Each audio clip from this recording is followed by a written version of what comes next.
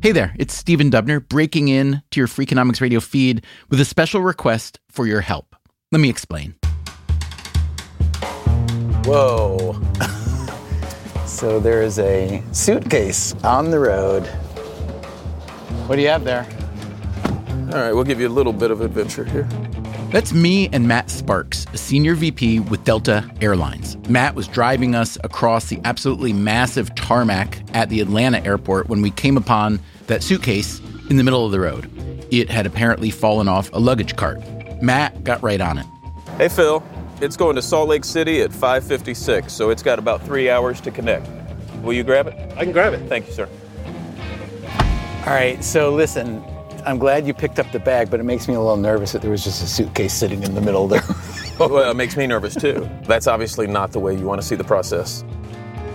The suitcase plainly didn't belong on the tarmac. What about us? What were we doing there? I'll tell you. We are working on a Freakonomics Radio series about airline travel. We've been talking with a lot of people from the industry. I'm the CEO of Delta Airlines. I'm a professor and the UPS chair of transportation at the University of Pennsylvania. And one of my real specialties is air transportation. We just transformed travel in Brazil. We fly almost 100,000 people every single day. Just to push that single plane back, there's about 1,200 things that have to happen sequentially. We've been talking to these folks because we are trying to answer a relatively simple question. Why does everyone love to hate airline travel?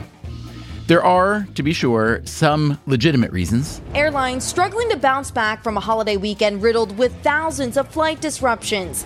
After months of chaos at London's busiest airport, Heathrow has taken the extraordinary measure of asking airlines to stop selling tickets. Things were especially chaotic this summer. That's when the traveling public decided that COVID was over and they had to go. They didn't care where they were going. They didn't care what price they were going. They were just going someplace. But if you take a step back and think about how safe airline travel has become, how relatively cheap it is, and what it actually provides, it starts to look something like a miracle. Aviation is such a powerful force in our lives, experiencing other cultures, traveling to see family. There's so much power. So we've been trying to figure out how all this happens, especially what goes on behind the scenes. We did some safety training. Come this way, leave everything, jump and slide. And you're going to put your hands out right in front of you. And arms out in front. Here, I stand there. You jump from here, arms straight ahead. There you go. Nice. Nicely done. We also learned how to communicate with pilots. 4535 on the ground for last rear 12. So in this case, you check, make sure the gate is open, and you give him instructions. Break out 4535 LGB ramp, enter lane 2 to gate 12. 2 to 12, 4535, thanks. And we spent some time at a New York City airport that just had a much-needed makeover. So this is kind of before and after. These are actual tweets and headlines. Read that one for me. Remember when Joe Biden called at LaGuardia Airport a third world country? Well, it still is. We got to go through some of those unmarked doors you see in airports. So you're going to see something that no other passengers or customers are ever going to get to see. But that wasn't a great idea. Along the way, we've learned a lot about air travel, but there's one big thing missing from our story. You, the passenger. So today, we're asking for your help. We are looking for a few people to record some voice diaries of their air travel over the next few weeks. If you like the idea of being a radio reporter, documenting and describing every stage of your journey, you may be one of the people we are looking for.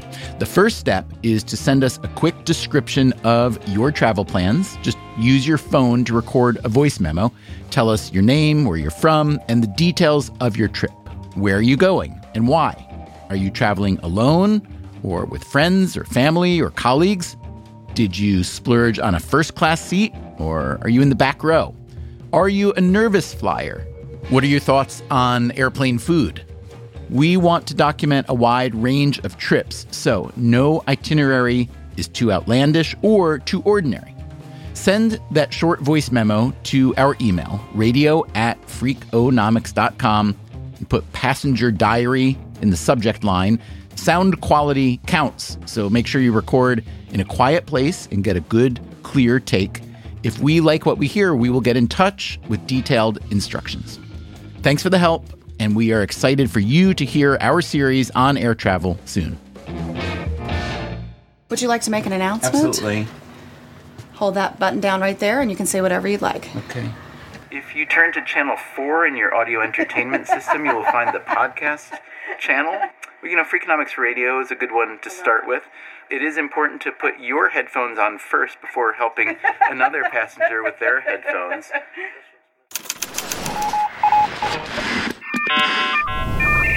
The Freakonomics Radio Network, the hidden side of everything. Stitcher.